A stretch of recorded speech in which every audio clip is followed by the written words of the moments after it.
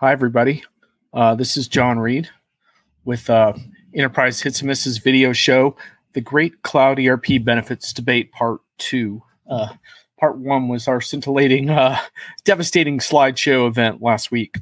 And this is a little bit of a solo flight for now, though I may be welcoming a surprise guest on later. So just so you know, that could happen. But there's a reason why I wanted to come on today. And by the way, just so you know, usually I'm going to have a guest on my show, but every now and then I might wing it. The reason being that this particular show requires a little bit of prep for the guests for the jugular format. And every now and then I don't have time to get a guest fully prepped. But I got some good ones that I'm working on now for you for the weeks to come, because I want to introduce you to a lot of people that we can have a good clash of ideas. But anyhow, I do have a little bit of a regret about last week's show, which was a really good show. I think Brian Summer did a bang-up job with his slideshows on basically deconstructing cloud ERP vendor benefits versus what you really get, how to close the gap, and lots of project lessons and some horror stories as well. But I think my regret about that particular broadcast was that I wish I'd done a little bit of a better job of making clear that there is the art of the possible. And I know that Brian believes it too. He wrote a book about the importance of digital transformation. So, it does matter. And I'm not sure if we did a good job of getting that across. And it wasn't that we were too snarky. I think it was just more, we were just being very, very critical of sort of the hype around technology and cloud ERP in particular. And of course, it's really difficult to take a topic like cloud ERP because there's a ton of vendors in the space and they're not all doing a good job and they're not all serving their customers in the same way. So anyhow, I didn't necessarily want to apologize as much as say, I think we kind of missed that a little bit in terms of the tone. And what I'm trying to do in the show is to kind of combine a really healthy kind of snark and cynicism with really hardcore sort of project lessons, and then also a little bit of inspiration, because I think we need that too. I think, morale is not easy right now, let's face it. And we're not here just to tear things down. Obviously, we wouldn't be in this business if we didn't believe that we could make things better. So with that in mind, one thing I wanted to do here is to walk you through some different models for cloud ERP and how customers think about transformations and how ERP fits into that. Because one thing I've been writing about on Diginomica lately is that the ERP market is suddenly a lot more interesting than it once was. Because for a while there, it was super friggin' boring, let's face it. I mean, it was a bunch of legacy vendors, cloud washing, crappy products, pretending like they were cloud when they were hosted crap. Their partners were milking their customers. And it just really wasn't a provocative space to be in when you compared some of the progress that a bunch of different SaaS areas, whether it's CRM or HCM, have made in the meantime. But I think ERP vendors are starting to catch up because they're starting to figure out that the cloud implies a much deeper transformation, and it also implies a different kind of focus. And it's not always cloud per se, but it's basically thinking about, basically how do we help our customers do better? Hey, Greg. Welcome. I hope this is useful to you. I got some ideas to impart, but I'll take questions anytime as usual. So feel free to chime in the chat. Transformation in Cloud Festival. Yeah, I don't think it's going to call it a festival exactly. But I do want to walk you through kind of how this all evolved, because I think it is sort of interesting. And, at the core of my belief around all of this is that we're not getting enough value out of these ERP systems, and the reason rarely comes down to technology. It really comes down to the fact that we're not pushing hard enough to extract the value once we go live, which is something I learned from my departed friend Michael Doan, but it always bears repeating, and it goes back to his green book for SAP, which he wrote many years before cloud ERP was a thing. We're not getting enough benefit after go live is what it comes down to. But there is so much more we can get. However, my view is it requires what I call a fierce collaboration between the customer and potentially a vendor partner, SI, and the vendor itself. And the best projects have that, and you can tell when you meet with those people because you tell the kind of relationships they've forged, kind of forged in fire, so to speak. When I interview folks like that, there's always this honesty to how they talk to each other, and you can tell, like, yeah, we kind of been in the trenches of this product together, and we've learned how to talk honestly with each other and not bullshit. And that's a really big part, I think, of how these more successful projects come about. Greg, definitely, it's Friday. It's a festival. Absolutely kick back. It's beer. One of the reasons I do this show on Friday is because I think the style of the show is definitely a Friday vibe. I just wrote a piece on Diginomica castigating virtual events yet again for being boring and horrific. And one thing I never want to do on this particular show is bore you, though I fully acknowledge that when it's just me talking about myself, I'm running that risk. Anyway, before I get into sort of this evolution of cloud ERP benefits for you and walk you through my thinking there, I want to step back and just talk a little bit about when a company approaches the issue of transformation. I think they actually have to start by thinking about where they want to go in the long run in their industry. What kind of company do they want to be? And how are they going to excel? How are they going to serve their customers better? And, we kind of use the word customers now, but it really should be employees and partners. It should be everything, right? Like you can use customer in a variety of segments, I guess, in that sense. How are we going to do that? What are we going to stand for? Right. I mean, I think it's really way too problematic in this world right now for companies not to stand for something. I mean, I think, we're going through a period right now where big tech is getting castigated for its sort of conflicting approaches to privacy versus their business models and so on. Let's see what Greg is drinking. Center of the Universe Brewing in Ashland, Virginia, Orange Blossom Honey Ale. Cheers, Greg. I've only got my water bottle. I didn't even get my coffee going, so we'll see if I can hold up. But anyway, so a company's got to take positions on some things, I think, these days. I mean, some of the companies I like to cover the most, I mentioned Zoho in my piece today. They're a privately held company that is really resolute about certain values. And, you can decide whether you like that or not. But in my mind, I find that refreshing. I think it can be difficult for publicly held companies to take such strong stances, but it can be done. And then, I think about a company like Acumatic, which is a cloud ERP company I just wrote about, where they have a customer bill of rights that they put out there. And while you might say, well, that's a marketing gimmick, yeah, perhaps, but it's also a transparent way of holding themselves accountable to things like price increases and stuff like that. And so part of what you're trying to do is figure out what you stand for. And then in most cases, you're going to do a bit of a gap analysis of sorts where you realize, like, we probably need to transform and keep improving in order to live up to the ideals that we espouse. So you have this core philosophy, but you also have to continue to live up to it all the time. I think that's one thing I feel really strongly about with Diginomica and my guys, my team there, is we have to keep changing and we have to keep evolving. So yeah, we might have a core of things that we believed in, but we got to always push it. And so I think that's a piece of it too. And then for large enterprises, which is sort of our focus, right?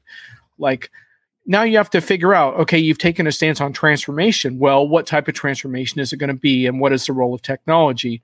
And obviously technology is going to play a role in it. But I think you have to think about what that means from a future of work perspective, from a robotics perspective, from an AI perspective. Are you going to be all about ruthless efficiency?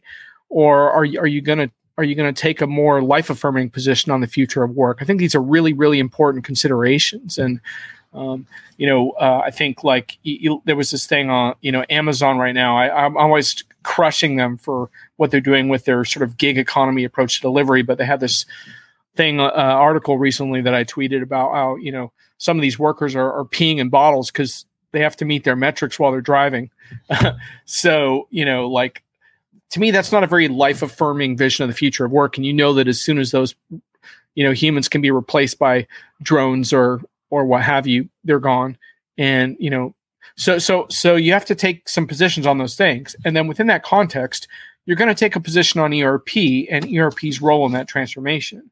And I think that's one of the points that Brian and I were trying to get out last week, is that in the case of ERP, the transformation is not always going to be centered around your ERP system as much as the vendors might want that to be the case.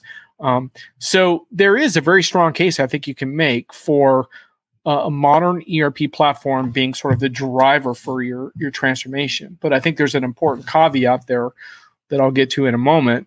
But there are other models. A very common model is the ring fence your ERP systems model. And there's actually two flavors of that.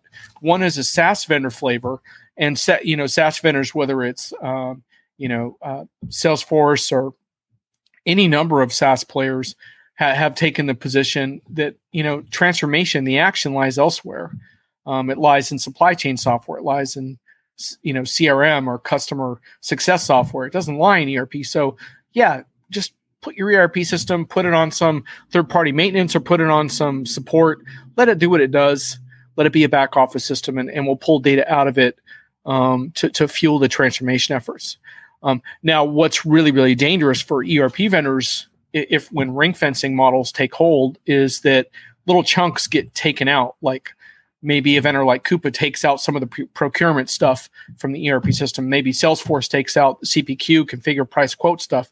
So gradually that ring fenced ERP gets smaller and smaller. And I think that's one reason why you see ERP vendors like busting their chops to not get caught with customers in a ring fenced model. But sometimes it happens, right? Sometimes that's what customers want to do, and that's how they want to proceed with their transformation. Let's see what Greg has to say about this. It seems like there's a greater board level focus beyond transactional systems, more focus on ROI TCO that enables some kind of differentiator. Now we have some enterprise focus on holding the vendors of ERP more accountable, even possibly holding the SIs accountable. Absolutely, Greg, and that's a really big deal.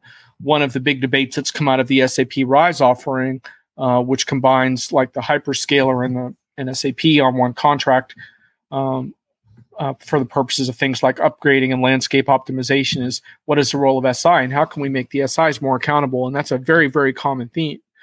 And to your point, Greg, the other sort of ring fencing model, I think, has less to do with transactional SaaS and more to do with analytics. So, for example, I interviewed a customer the other day, a Good Data customer. The article is not out yet, but they're doing all kinds of very impressive real-time analytics in the transportation sector, and they're pulling from all kinds of back-end systems, including their ERP system. But in this case, you would argue that the analytics vendor is really the strategic vendor of choice here, that they're investing the most, and that's what their executives are looking at and their managers are looking at. And I warn ERP vendors about that quite a bit because I'm getting pinged on Twitter for something silly. I'll have to look at it later. So I warn ERP vendors about this a lot because if your analytics vendor is really taking over the strategic part of that relationship from you, then you're essentially just a transactional data repository. And Greg, to your point, I don't think you get a lot of traction with your board if you're perceived as just a transactional system. Now, what are ERP vendors doing to combat that? They're doing any number of things, right? They're providing their own analytics tools. I mean, in my mind, where we need to go with that is a much more embedded format, because I don't think ERP vendors can totally compete on best of breed analytics offerings and best of breed planning offerings. But I think where they can potentially compete is by embedding that type of stuff in the software. That's a lot tougher for the third-party analytics providers to do. So that I'm kind of seeing that information all the time in the context of the screens that I'm working on. And collaboration could potentially work the same way, though there's all kinds of pitfalls in trying to build your own collaboration software, as many ERP vendors have learned the hard way. But there may be some ways of combining that where in some cases maybe you partner with vendors like Teams or Slack or what have you, and figure out how to have a bit of both, where the user lives out of both a collaboration environment and the ERP environment. But the point is, the more the ERP vendors can succeed in making their sort of daily interface, the portal for more strategic and collaborative work, not just transactional work, the better off that they're going to be in the long run to combat that model. So those are some of the main transformation models that companies can undertake. I would argue that there's a really important additional model that more of them need to look at, which is not ERP as back office or modern ERP, but ERP as industry solution, which is really about building out cloud-based industry solutions that are actually as functional as anything on premise. Dennis is only getting captions. Man, you probably don't want to hear this anyway, Den. Okay. Let's go through a couple of comments. Dennis says he's only getting captions. Sorry, dude. I don't know how to fix that. I guess you could go on to one of the other platforms. I will put a link in there. There's like it's running on Facebook Diginomica, Facebook John ERP. It's running on my YouTube channel, and I don't know if there's only captions there, but there might be audio there. Give it a go. So there's a link to the YouTube version. Anyway, who knows what the hell is going on with the captions? I don't know what the hell to tell you guys about that.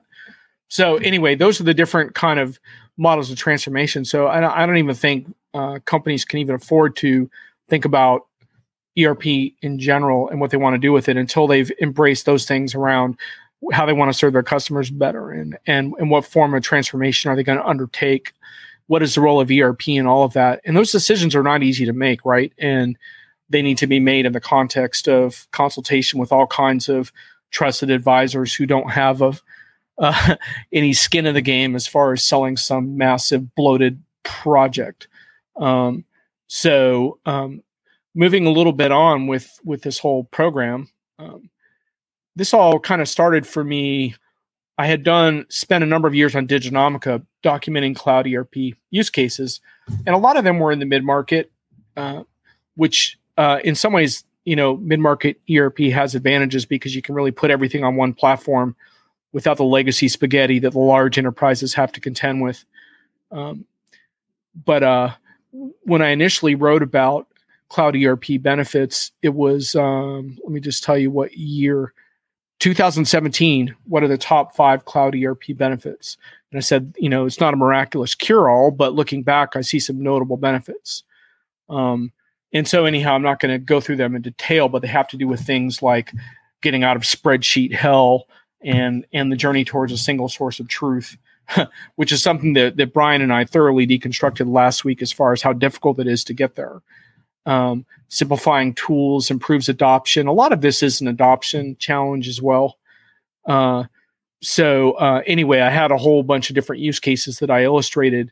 One of them was a nonprofit panel for Sage Intacct, where a bunch of nonprofits were stuck on these outdated on-premise systems that people had to log into some of them one at a time, for example. And so for companies like that, obviously turning the lights on in a cloud ERP system is a huge benefit in and of itself. And then there's the journey away from clunky customizations into platforms and applications. So, and then we talk about a modern UI. Well, why do you need that? You need it for talent and recruitment. You need it for productivity. And then data visibility leads to a different way of running the business. And so once you start getting to that, now you're really starting talking about more advanced benefits. And it starts with role-based dashboards, obviously, and things like that, but it can get much deeper.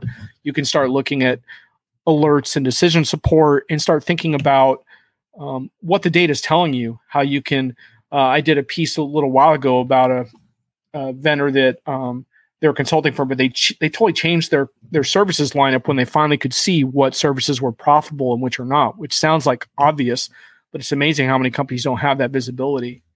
Anyway, those are the kinds of things that we've seen as kind of a foundation around why these systems can be valuable. But one thing that we keep running into at Diginomica is how many of these customers don't ever achieve those things. And so that was kind of the subject of Brian's brilliant slideshow last week. Den's out. He's got to have voice. No worries, dude. But if anyone else is caption only, let me know. I'd be curious to know how technically dysfunctional that is out there. So, hey, Greg, if you're still watching, if you have a cam, let me know. Might have you come on for a little bit in a little bit, talk about what you're working on. But anyway, I wanted to sort of continue along with this thread because so I wrote this piece in 2017. What are the top 5 cloud ERP benefits?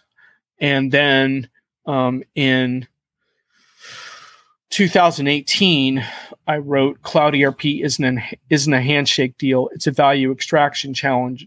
Here are the stages.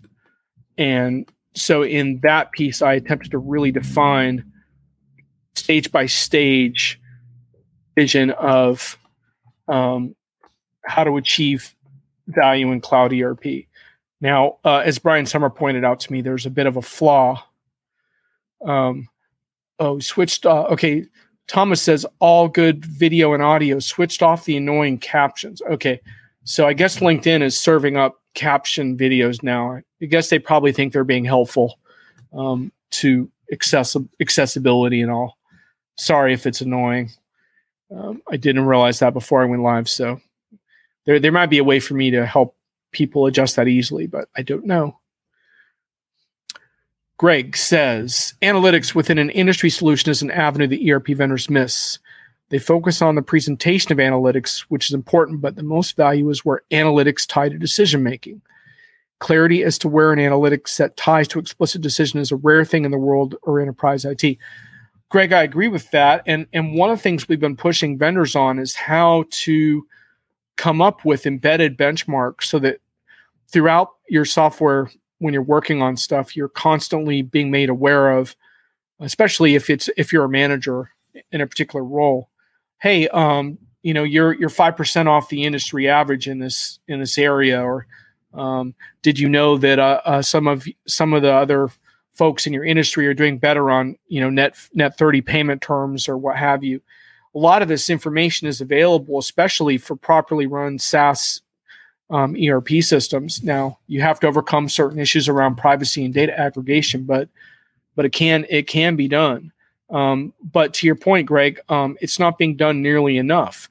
And if ERP vendors don't find a way to usefully aggregate, embed, and relay that information to customers, then they're going to lose that strategic vantage point to analytics vendors. And then, as I described, customers, as they map their transformation strategies, are going to choose to ring fence their ERP vendors because they won't have a seat at the board table anymore, which is sort of to your point. Let's see what other comments. Greg, you have a camera. Cool. So Greg, stand by for a little bit. What I'll probably do is send you a message with a link on LinkedIn, but I want to get through a little more of my material. So hopefully you can hang out for a little bit and then we can talk about it. And then people are asking how to turn the captions off. That's a CC button in the bottom right of the screen. So I'm glad we got the caption stuff sorted. Welcome, Thomas, to the chat. Always nice to have you here.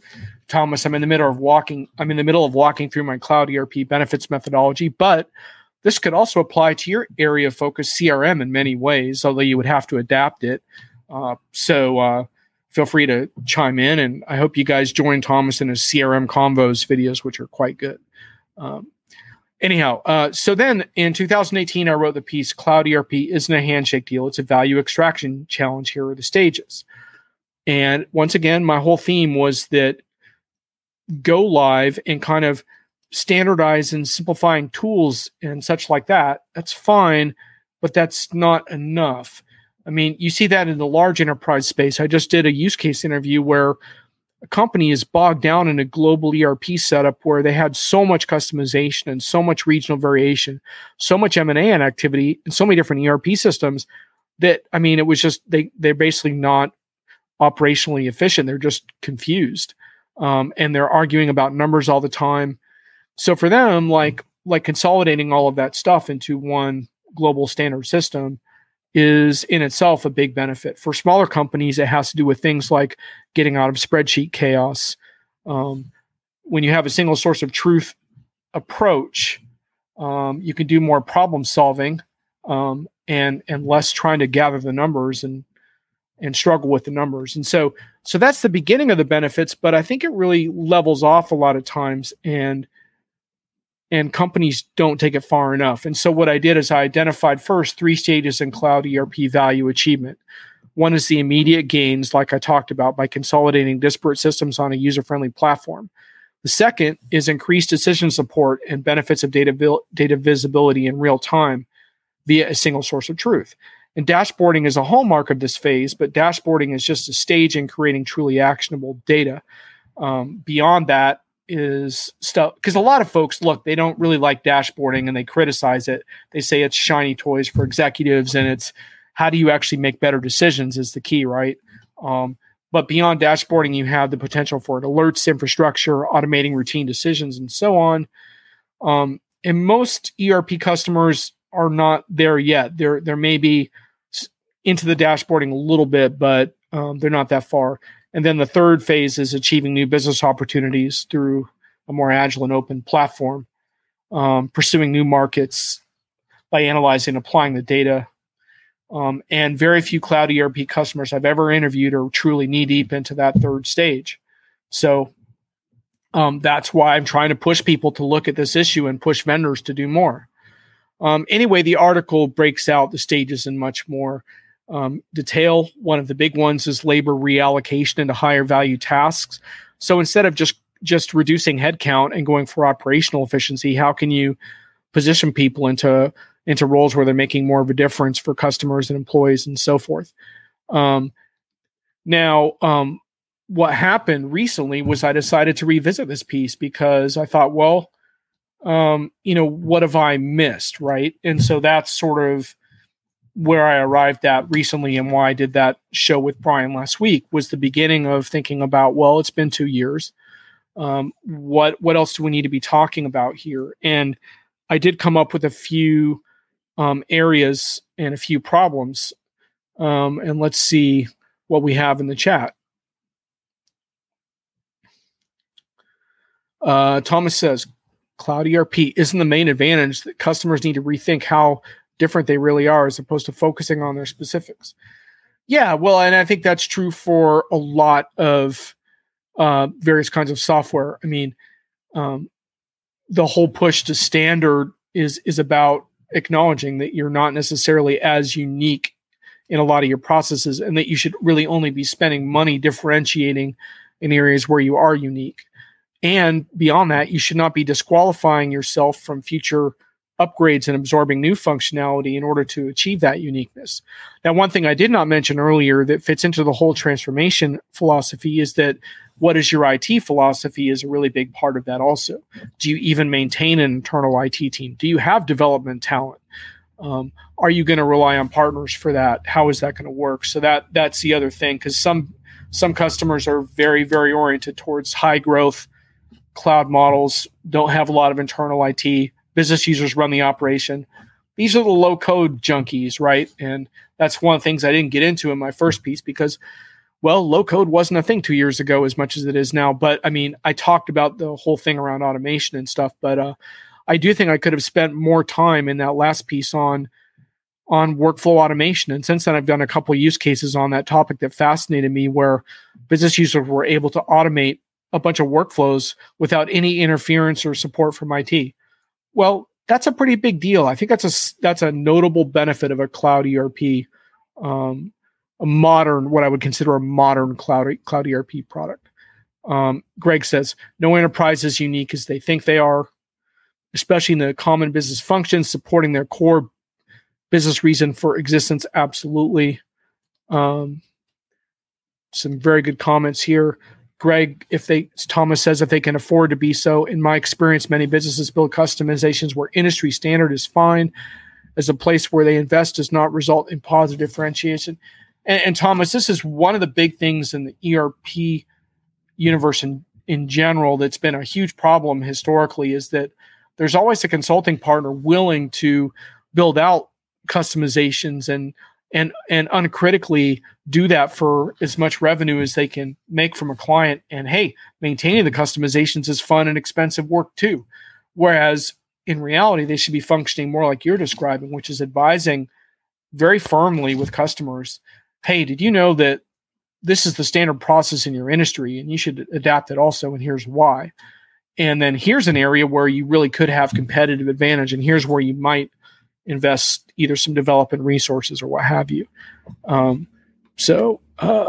Let's see. Greg responds to Thomas, yes, complexity without explicit enterprise value should be a red flag in any organizations, even when it is not IT, but when it is IT, it grows fast and wild indeed.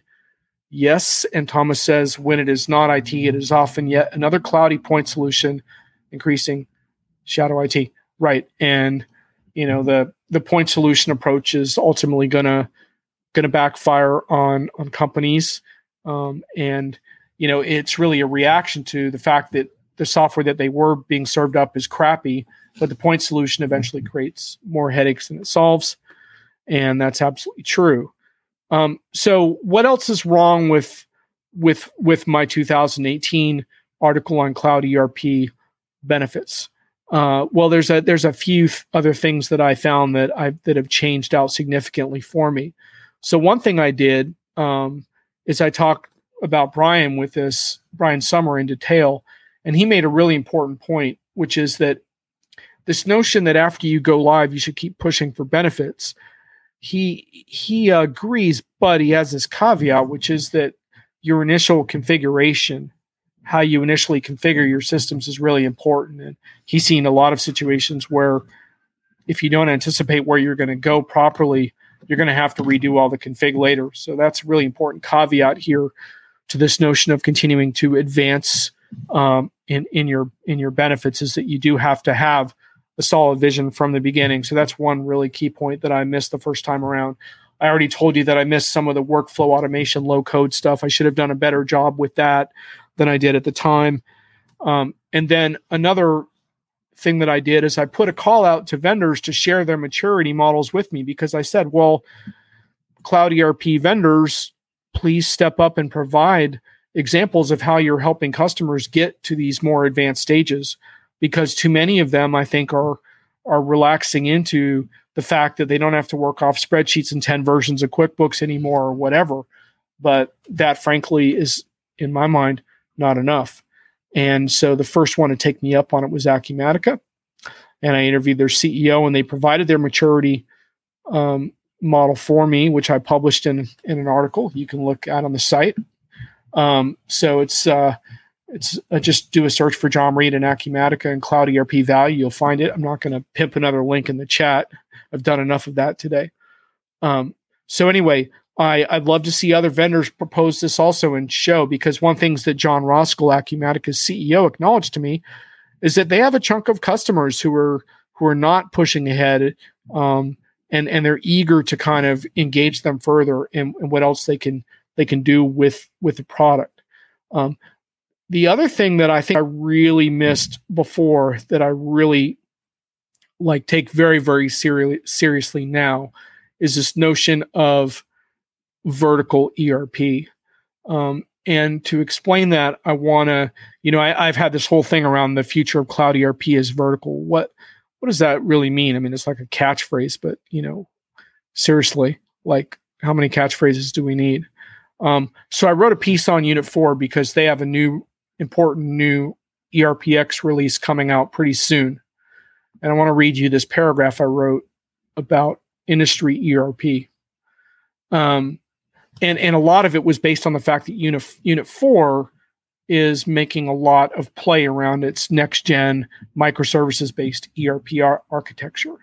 Now, I'm not necessarily going to tell you that microservices-based architectures are definitively the future, but I would generally agree that a more modern user interface with loads of APIs and ability to play nicely with other programs, and less about any particular discrete area of clunky ERP is going to work better in the long run. Exactly how vendors are going to get there, we're going to see. So I'm going to read you this in a sec, but I want to catch up on the chat first, because we have a couple of very interesting chatters here between Greg Robinette and Thomas Wiebernet. Let's see here. Greg says, Maybe the SI model for charging should include an explicit value-based cost value formula that if the value is not delivered, the SI does not get paid. Well, I totally agree with that. And there has been a little more of a pursuit of outcome-based models, and I don't think we've heard the end of it yet. Some roadblocks I've seen come up to that for obvious reasons, but I don't think we've heard the end of outcome-based consulting. Thomas says he agrees. The challenge with this is the same as software vendors not going into value-based pricing. Indeed. But it may be the kind of thing where a disruptive vendor can step in and do that. So, Greg, I'm going to send you a video link in just a few minutes, have you come on to this discussion. But before I do that, I want to share with you guys this take that I did on this Unit 4 piece because it illustrates this. Now keep in mind when I read this to you, this is really not about the pros and cons of Unit 4 that I want you to take away from this. It's the industry piece. So anyway, they talked a lot about the sub verticals that they want to cover. I said many cloud ERP companies speak in terms of next-gen architectures these days, intelligent platforms, multi-tenancy, workflow automation, low-code, and such. Alas, some still use glossy language to cloud-wash legacy architectures, or they talk of private cloud solutions even your grandmother wouldn't host. I tend to believe, however, that in the longer view, and this is the really important point, modern ERP architecture will be table stakes, a requirement for vendors to compete, which is contrary to how most marketing departments for ERP vendors, by the way, position themselves now. Will Unit 4 be able to stay out in front of that? Perhaps if they pursue their microservices-based automation plans with vigor, since only a handful of ERP vendors are talking microservices right now. So then I say, well, what's the obvious question, right? The obvious question is, if ERP vendors don't ultimately win based on modern architecture, well, then how will they excel? I believe the ERP winner's circle of the future will be all about vertical niches. That means providing software that not only runs your back office, this is the really important point here, but your industry software without undue functionality compromises when you move from your proprietary industry software. And you guys know what kind of industry software I'm talking about. Like a lot of times it's old school green screen legacy stuff. It's so difficult to integrate. Shop floor systems almost always qualify for this. All kinds of shop floor machinery that can't talk to anything else. It might not even be on the MES system. The MES system can't talk with the ERP system. That's something that Plex is trying to break down, by the way. The breakdowns between MES and ERP. I just wrote about IFS. They're trying to do the same with EAM, asset management, same kind of stuff. Break down the walls between that and ERP, all in the service of a more real-time view of servicing the customer. Put field service management in there as well and get rid of all the three-letter acronyms entirely. But anyway, with the industry software silo eradicated, you can get really serious about automating processes, pulling analytics, and layering AI and collaboration tools on top of that. And the point here is you can't call that kind of ERP back office because your vertical system is now fully integrated into that. And I know ERP vendors will claim that they have that today, but in a lot of industries, especially in micro verticals, very specific vertical segments, that doesn't exist in a modern format. So it's now your business background. And another key point, it's not just software. It's absolutely not just software. Pulling that off means assembling advisory services partners who are expert in that industry, customer success teams for that industry, and eventually user communities around each sub-vertical. That combination just doesn't exist in many industries and micro verticals today. And so that's the key point I want to make today about what I kind of missed in my last piece a couple years ago that I think is so critical now. Yes, some customers aren't thinking industry ERP yet, even though they're updating their ERP, but they absolutely should be, because you really can't talk about, don't give me any AI bullshit if you can't have an integrated, easily modernized industry and ERP system. And in most cases, I think they should be combined. Perhaps in some cases they'll be separate, but in general, if ERP vendors want to be relevant, which is the whole thing we're talking about modern ERP, I think they need to tackle industry and not just be finance. If they're just going to be finance, they're probably going to be back office. I mean, what Brian talked about last week about cost accounting and why cost accounting needs to get much more sophisticated for the factory of the future. That implies that the two systems talk to each other and that the cost accounting and the manufacturing software coexist in a harmonious way. Otherwise, you can't have modern cost accounting at all. Okay. Now I'm going to bring Greg on in just a couple minutes. Greg, I'm going to hang on one sec, guys, and keep commenting for a moment. I am going to pull an invite link for you. And Greg, I'm going to find you on LinkedIn right now. And LinkedIn's taking a little while to load. Sorry, folks, this is real-time life. Let's see if Greg's already in my messages. Greg. No, you are not. Why not? Greg Robinette. There you go. Greg Robinette. And I'm going to message you now. Greg, I just sent you the back-end login link. Just go ahead and log in there, and then I'll pull you onto the live stream. And now I'm going to catch up on the comments. Thank you, folks, for waiting for that. Let's see.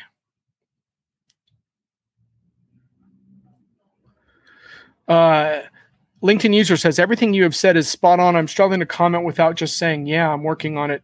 Well, look, we're all working on it. I mean, some of this is somewhat ambitious. And actually, I'm planning a show coming up on sort of future ERP and what that's going to look like. But that's a different show.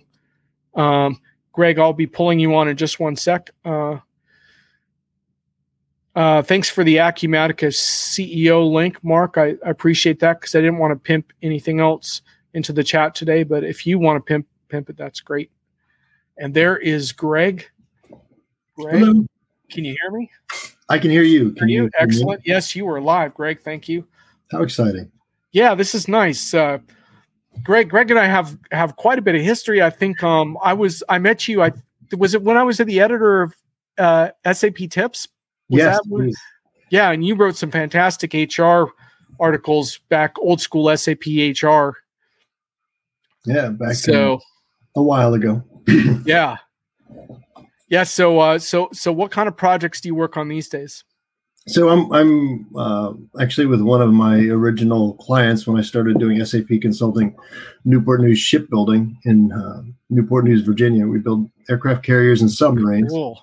A very old school SAP customer. Yeah, going back to 1999, and I mean we've got some really good positive things with SAP, and of course some of the things that are tougher. But right now we just got done with an S4 conversion, the brownfield conversion of, I believe we were the first A&D customer to do everything, not just finance. So it was very interesting, and. You know, I probably have a reputation for bashing the ERP vendors every now and then and the SIs, but I will say, you know, we rely on SAP as a core product. It does a great job for what we do. It's very complex to build an aircraft carrier. Just so to give the scale of it, it's it's in the tens of millions of hours of work, which you have to track to a contract detail level. And it's billions and billions of parts. And a part for an aircraft carrier may not be the same price as a part for a destroyer or a submarine.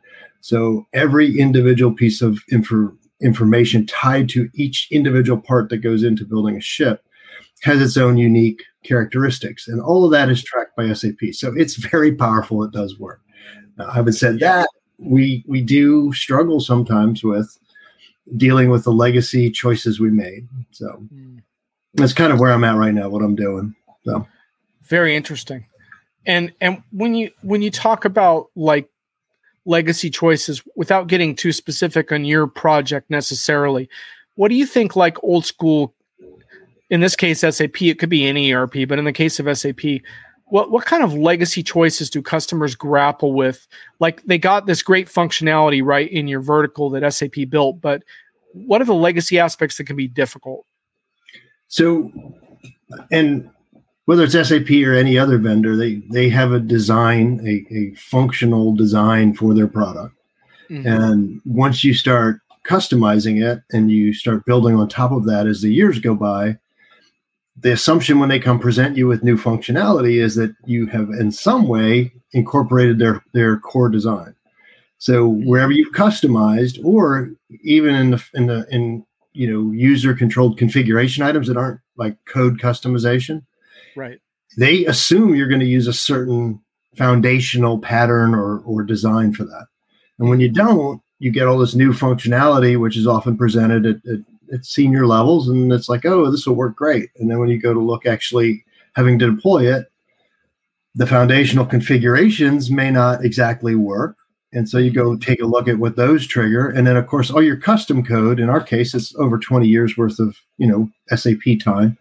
All your custom code was designed, developed, and deployed with that foundational configuration. And that was one of the issues we ran in with S4. And I will say SAP provided some really good tools for when we went through to analyze everything. They actually have come up with a pretty nice suite of tools to do the S4 conversion. And we were able to identify a bunch of custom code because we had 20 years under our belt.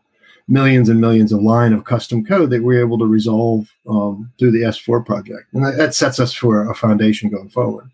Now, part of the way you get there is, if anybody was around a while back in the late 90s and early 2000s, there's a lot of deployments of all ERPs that were, oh, you want to take your old system and make it be the same in our new system. Yeah, we can do that for you. And it's based upon the model of billable hours. And I do still run into that, and that's a problem. So recovering from that binge of customization, and we can build your old system and a new system, even if it doesn't make any sense, from 1997, 98 through about 2010.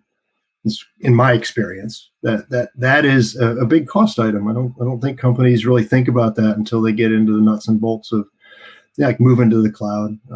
Whatever.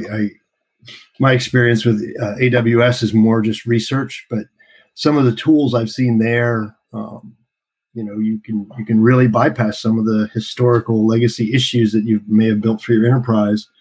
And that's what I think some of the cloud opportunities are. And I don't know that they've been marketed particularly well because it's hard to break away from the traditional marketing from, the early 2000s, the first 20 years of the 2000s. There's a specific marketing perspective that I think the ERP and the ecosystem built around them use. And that's a dynamic that needs to shift, where tied more to value. When we were talking about the industry verticals, you have a ring fence back office. If you're one of the legacy ERP companies who specialize in verticals, and you come up with a differentiated vertical, you'll win that market. Nobody wants to screw around with having to rebuild integrations, even if it requires resolving the legacy stuff, because at some point, whether you bounce off of your current ERP or go to another one, you're going to have to deal with that legacy stuff. Yep. Absolutely. Mark has a quick comment about my Ollie picture. Yes, it is one of the greatest sports photos. It's I have a small collection of sports photography. This one's my favorite. And then Greg Thomas says, "What do you do there? Variant config on a grand scale?"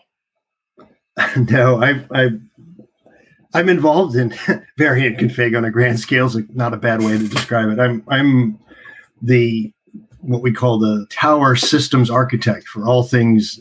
It's called ERP solutions. It's not just SAP, but it spans across SharePoint and a bunch of other integration components. So it's a little bit bigger, where I was SAP specific as a consultant. And then when I came here, that was my role, but I morphed into a bigger role.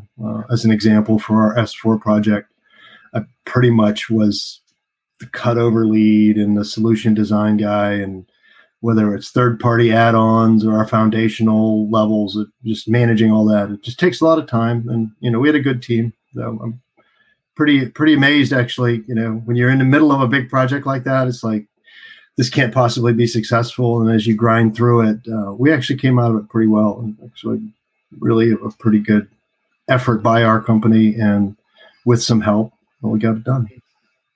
Congrats! It's definitely a major achievement, especially given the mission critical stuff that you produce.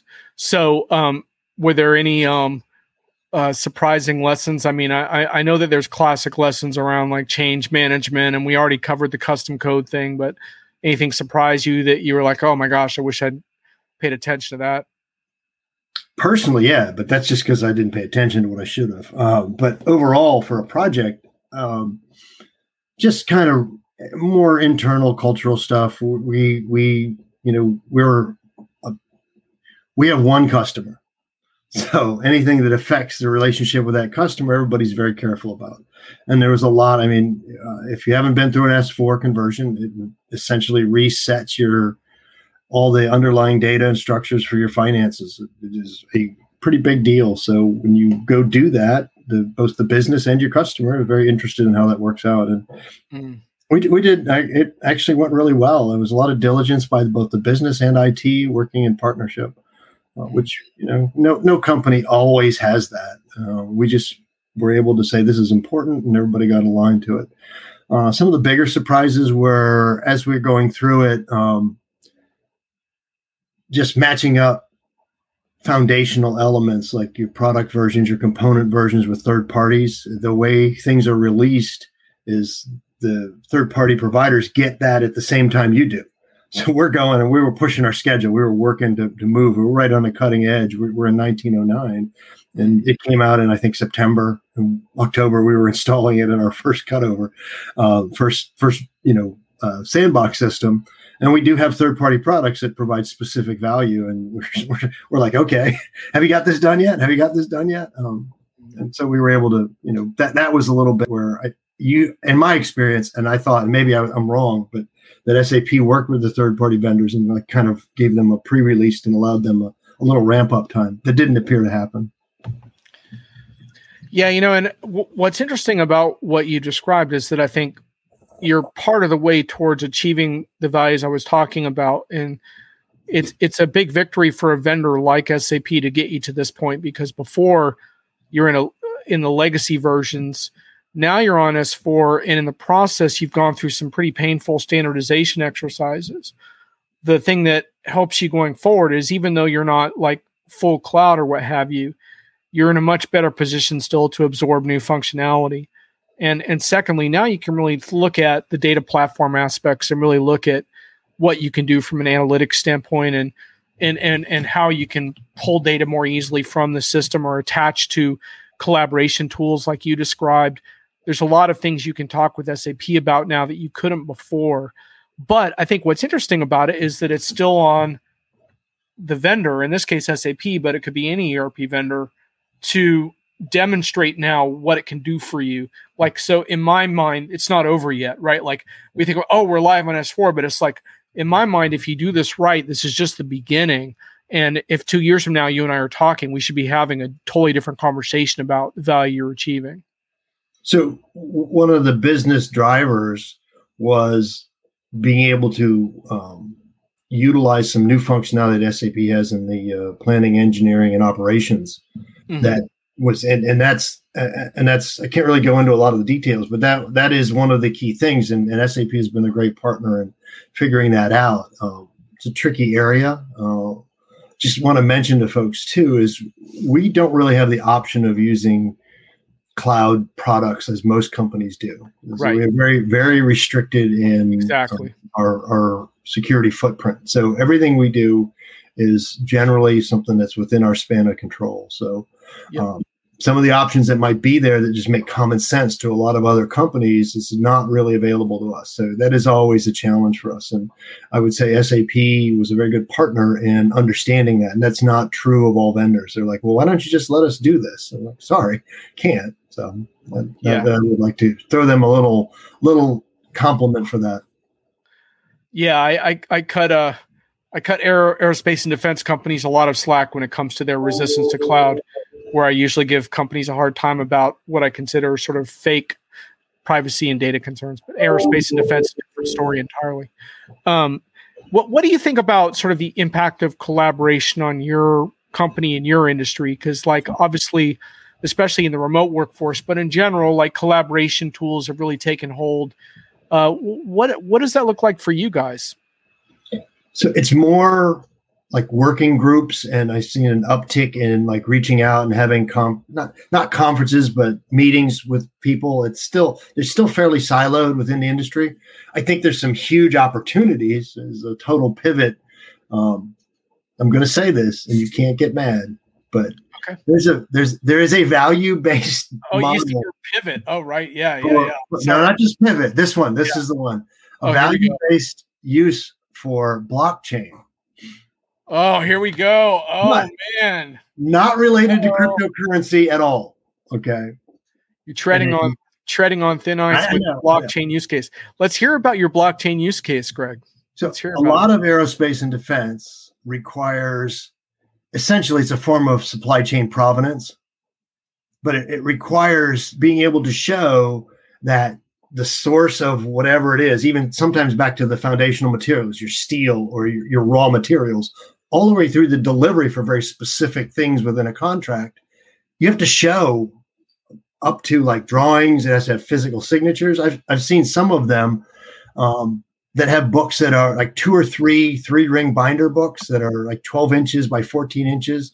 And then they're 8 or 9 inches thick of signatures, acceptances, and transfers. It's a huge overhead.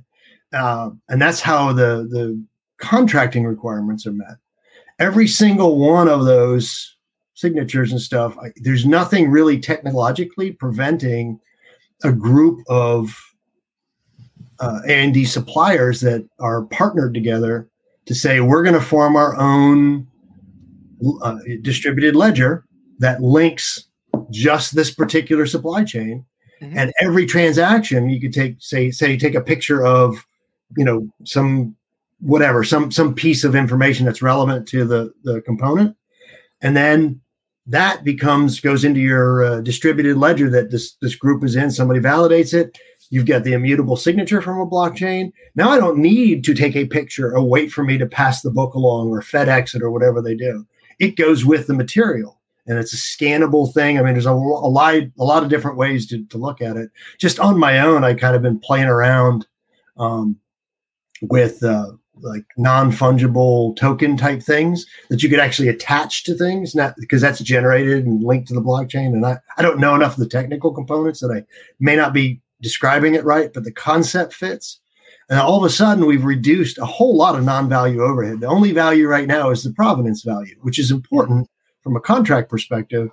But if we can take all of that clutter that ties that together out and streamline it to an electronic immutable transfer, that would be great. I mean, if I had spare time, I would, try to figure that out in value terms for not just our organization, but other ones. But that's kind of one of the things I would look at. Well, first I got to give you applause because you got away with using the words pivot and blockchain within 15 seconds of each other on my show without getting booted off cam. And look, so with the blockchain piece, do you know of is there any pilots going on in your industry around this, or just people kind of loosely talking about it, or where are you at? I think there are. I just have not had time to really reach out and look at anything. I mean, I was so interested. I went ahead and, kind of studied it up and worked some Hyperledger Fabric things. And there were some folks that responded back to when I was talking about it, but I just haven't had the time. I hope so. I mean, it's just my personal interest. I think it's really a high value for a lot of different companies within the A&D space. A consortium where everybody was using the same kind of distributed ledger, where you come up with how that would work. If I was running a line of business still, that's something I'd say, okay, let's invest that. I think it's a multi-million-dollar target that you could do, and it would be worth some investing and putting together, a consortium. But I don't do that anymore, so I'm focused on, getting the chips built by having the good systems. But when my mind is awake at night, it intrigues me and something I would want to do. Yeah, and I think that's kind of fits in with kind of why I have steered away from blockchain talk on the show for the most part, which is not, people think it's like a hostility to blockchain. It's really more that I'm trying to focus on what people are already using at scale. And obviously in this case, we don't even have a pilot project to talk about yet, but I don't object to the use cases when they're clearly defined in an industry setting. And especially when you look at, if there's a community of, say, suppliers that share a collective need for transparency, that is a prime candidate for some form of distributed ledger technology. There's no doubt about it. And when we actually have production at scale, you'll hear a lot more about it on this show. But I certainly don't mind hearing Greg's ideas about it, because I love hearing more about the industry use cases. I mean, you guys have to understand with the blockchain thing that about 4 years ago, I went to a show where I was told that blockchain was going to be bigger than the internet itself. So I'm still working my way down from the Mount Everest of that hype factor into what I think of as the future of blockchain, which is one more tool in your toolkit that you would approach in a very sober manner, along with many other tools, to figure out if it's the right tool for your job. And we may not be able to, because it's linked with cryptocurrency craze. It just may be. Yeah, it's exactly. not magic. It's not magic, and it requires some investment in understanding it. And it has not been presented thoroughly as, hey, this is really a technological solution that is better than other ones. It's been magic. And the other really interesting thing, Kurt Marco, if you guys follow his stuff on Diginomica, he does a really excellent job on the more tech side of analysis on our site. He just did a piece on Oracle's use of blockchain in a security context to enhance security in some of their database functions. So that's a really good example of taking some of the blockchain characteristics and applying it to an existing problem, which I think is, and when that happens, that's a productive use case right now. But again, that's not about revolutionary technology. It's about getting better and using every tool at your disposal to get better, which unfortunately is not nearly as sexy. Thomas wants me to invite Jeremy Epstein to my show, quite an outspoken advocate of blockchain and marketing and ad tech. Oh, that sounds like he and I would get along great. I love ad tech as well. So that's going to be really, really, really perfect for me. So thanks, Thomas, for that. So do you guys have any last questions for Greg? I think Thomas was really curious to hear more about the construction of ships. Let me see what his question was there, whether you can actually answer without getting in trouble. His question was more about different pricing and the planning of building a big ship. I don't know if there's anything there you want to touch on, but it's a pretty amazing process. I was in the Navy before I got involved in all this mess, and having lived on a ship and having to be dependent upon it all coming together, it gave me a different perspective when I finally started working with Newport News. So when I go on the ships and I see all this, there's a thread of how it all ties together, which is pretty amazing. The design starts, and I think the Ford aircraft carrier was 12 years from design. Yeah, so you're a Navy guy too. But it was 12 years from design to where they had the ship floating. It's amazing. It's just an amazing feat. And we're all, no matter what industry you're in, contracts are executed in different ways. And the government and the Department of Defense have a specific way. So when you're building things, each contract's unique. And even if you're using common materials, it's tied to the contract. So you want to make sure, because everybody wants to get paid, that you line it up so that it is correct for the contract purposes. And it's one of those things where people look at some of the DoD processes and they're like, oh, that's crazy. It may be. Some of them are out of whack completely. But at the end of the day, a lot of them really tie back to, delivering what was asked for correctly. And so some of the functionality, and SAP provides some pretty good functionality. Give them a little bit of a plug. The grouping, pegging, and distribution functionality and their MRP stuff is super strong. So that's almost an industry-specific thing for us that you can't function. You can't build a ship in the modern world, and I would think it would apply to aircraft, but I don't know that as a fact, without being able to figure out what needs to be where from your MRP perspective, and making sure that when it's consumed, you track it well and price it correctly. So the billions of parts involved in these major defense systems, it just gets so complex that without having some really strong background IT systems, it wouldn't work. That plus the people who understand how it has to fit. They can see a problem that shows up. That's what's unique about our workforce is it doesn't matter where you are on the deck plates, whether you're a welder or whatever, everybody's tasked with kind of the quality perspective, and they'll recognize things that aren't within, I like to think it's universal across our company that every shipbuilder looks at it this way. They'll recognize things that don't seem to be aligned with, whatever they're working on. And it's pretty easy to call it out. And our systems support that. And these things are so big and have to work. Speaking as a Navy guy who lived on a ship who had some ships that didn't work and we're out in the middle of the Atlantic, it wasn't a really fun feeling. No, I would think not. I would think not at all. So Greg, I mean, you've been at this ERP thing for a long time. How do you kind of keep yourself kind of fresh? You seem to have a lot of fresh ideas and thoughts and concepts. How do you keep on the edge of everything for yourself? Professionally, I've been very affiliated with SAP. So with ERP tips and all that, that's one of the reasons I did that was so I could stay connected. I'm lucky to have a really strong network within that I can reach out and work with that. Other than that, personally, I like to challenge myself. So when new technologies and things come along, like I didn't know much about cloud, so I started getting into AWS components and talked to people that I knew that was at AWS and ended up going ahead and working to get certified as a solution architect and still do some dabbling and helping some people out with like storefront companies and some LAMP stuff.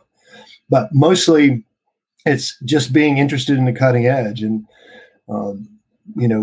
that's one of the reasons I will give a plug for Diginomica is there are things I'm not aware of. When I read Diginomica, it's like, that's interesting. And depending on where I am in my cycle of I have energy to explore or I don't have energy to explore, it's like one of the sources that I'll go find out. So mostly it's an innate curiosity and a willingness to review and examine things. So really just, I like to do it. So I do it. Yeah, I like that model of you have this core thing you're really good at, but you're always trying to spike it up with new ideas. And I think that's kind of how ERP guys stay interesting to me. Sounds like we're starting to get some domestic interruptions over there, Greg. We got my first animal interruption in the history of the show. This is exciting. Excellent. Yeah. Nelson the dog was in here and he was getting ready to bark, and oh, Nelson, cool. So some other person was outside the door and he wanted to be out there with them. So I mean, I don't know what you all think about this thing, but it's pretty cool because here I am going on a rant about why cloud ERP needs to be vertical. And then lo and behold, I got a vertical ERP fellow on my chat to talk about the importance of vertical and A&D. So that's pretty awesome because I think that is really the future, to your point. And you have that in your industry, but in a lot of industries that doesn't exist yet. And it needs to, I think, if these ERP vendors are going to live up to their bold claims that they're driving transformation. I also think the use of cloud across the board, there's lots of, I'm trying not to use a word that'll get me yelled at, lots of commonality in focus of where the cloud is actually more secure than an on-prem system and where the risks are and how do we build out areas that can be shared by common groups like the GovCloud in both Azure flavors and the AWS. I might not have the terms exactly right. Yeah. Those that work with the government may be surprised. They've actually done a pretty good job at trying to pull together a framework that allows agencies, contractors to work in it. I think that has a lot of potential for, you're only as good as your weakest IAM group, whether you have the most secure cloud infrastructure or not. If you don't protect your cloud assets by explicitly finding the vulnerabilities, and those are the biggest one is who you let in with permissions, because it's complex and none of the cloud stuff comes magically. You've got to go learn it and you've got to go deploy it correctly. And many people get enamored of how rapid it can be or how quick I can deploy a solution without looking at there's still the fundamental principles of cybersecurity, user identity access management. But if you ignore that, it doesn't matter how cool your functionality is, it's at risk. And I think actually all the cloud hyperscalers in the past couple of years have actually focused on, you we can't do that for you. Here's the principles you need to follow. And if you read the documentation that Google, I'll mention Google, Azure, and Amazon put out, all of it is extensive and gives you enough information that if you take the time to learn it, you can probably set a cloud system up that is secure as your on-prem, but you've got to do the work. And a lot of times that's just not sexy, classy work. It's grunt work. It's going in and digging through and building out that foundation correctly. When most people want to hit a button and get a fancy app that gives me analytics and magically fixes my biggest business problem. Well, and to your point, one of the, I'm always in enterprise hits and misses. Security breaches and cloud security are themed just about every week. And right now we have this Microsoft Exchange hack issue where there's 30,000 businesses in North America alone that have now been inflicted with this hostile malware shell, and the Krebs on security is talking about how anyone who doesn't get these systems updated, they're going to get a mass ransomware hit pretty quick here, and that's going to be really miserable. And a lot of these are public service organizations and things like that. And what have they done? Well, they've fallen behind on patching. And to your point, like the lack of sophistication around that is really dangerous. And as I do remind people sometimes, Brent Snowden walked out with a thumb drive with a lot of stuff on it too.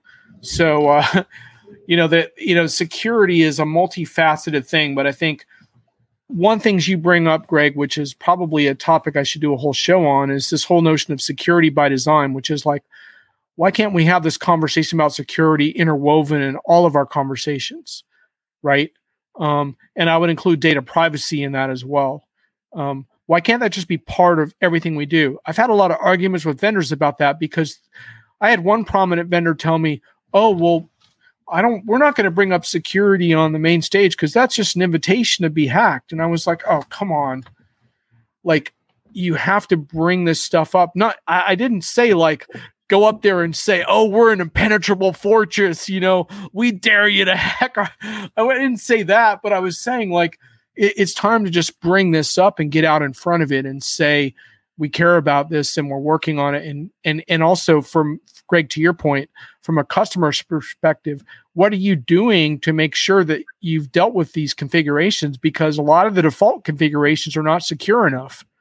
So anyway, it's an ongoing conversation, and we should definitely have it on this show as well. So very good, man. Well, I like how you danced around a few topics so you wouldn't get in trouble with your PR people. So that was good. And it's really, really nice to have a chance to talk to you. It's been a long time. I used to love editing your articles back in the day. So thank you. I appreciate it. I'm glad I don't know, a few weeks ago, I said, I need to start doing this. And the timing's good. It's Friday afternoons and gives me a chance to unwind a little bit intellectually. Absolutely. Well, we'll definitely have you on again. I want to thank my commenters for joining this impromptu session. I've got a really fun one next week on cloud projects and dealing with cloud vendors and negotiating tactics. And one of the big themes there is that, hey, cloud vendors are a pain in the ass too. And, there's no dream on the other side of this. It's just a different form of lock-in. But on that inspiring note, let's head off into the better weather for those of us that have finally achieved that. For those of you that haven't, I don't know what to tell you. Hopefully you'll get it soon. It's so much warmer here than it has been, so feeling kind of happy about that. Probably for you too, right, Greg? A little bit nicer there? Oh yeah, it was a gorgeous day. Perfect. All right. Well, I hope Nelson gets outside again. And have a great night. Thanks for joining. Bye, everyone. I'll catch you next Friday. See you later.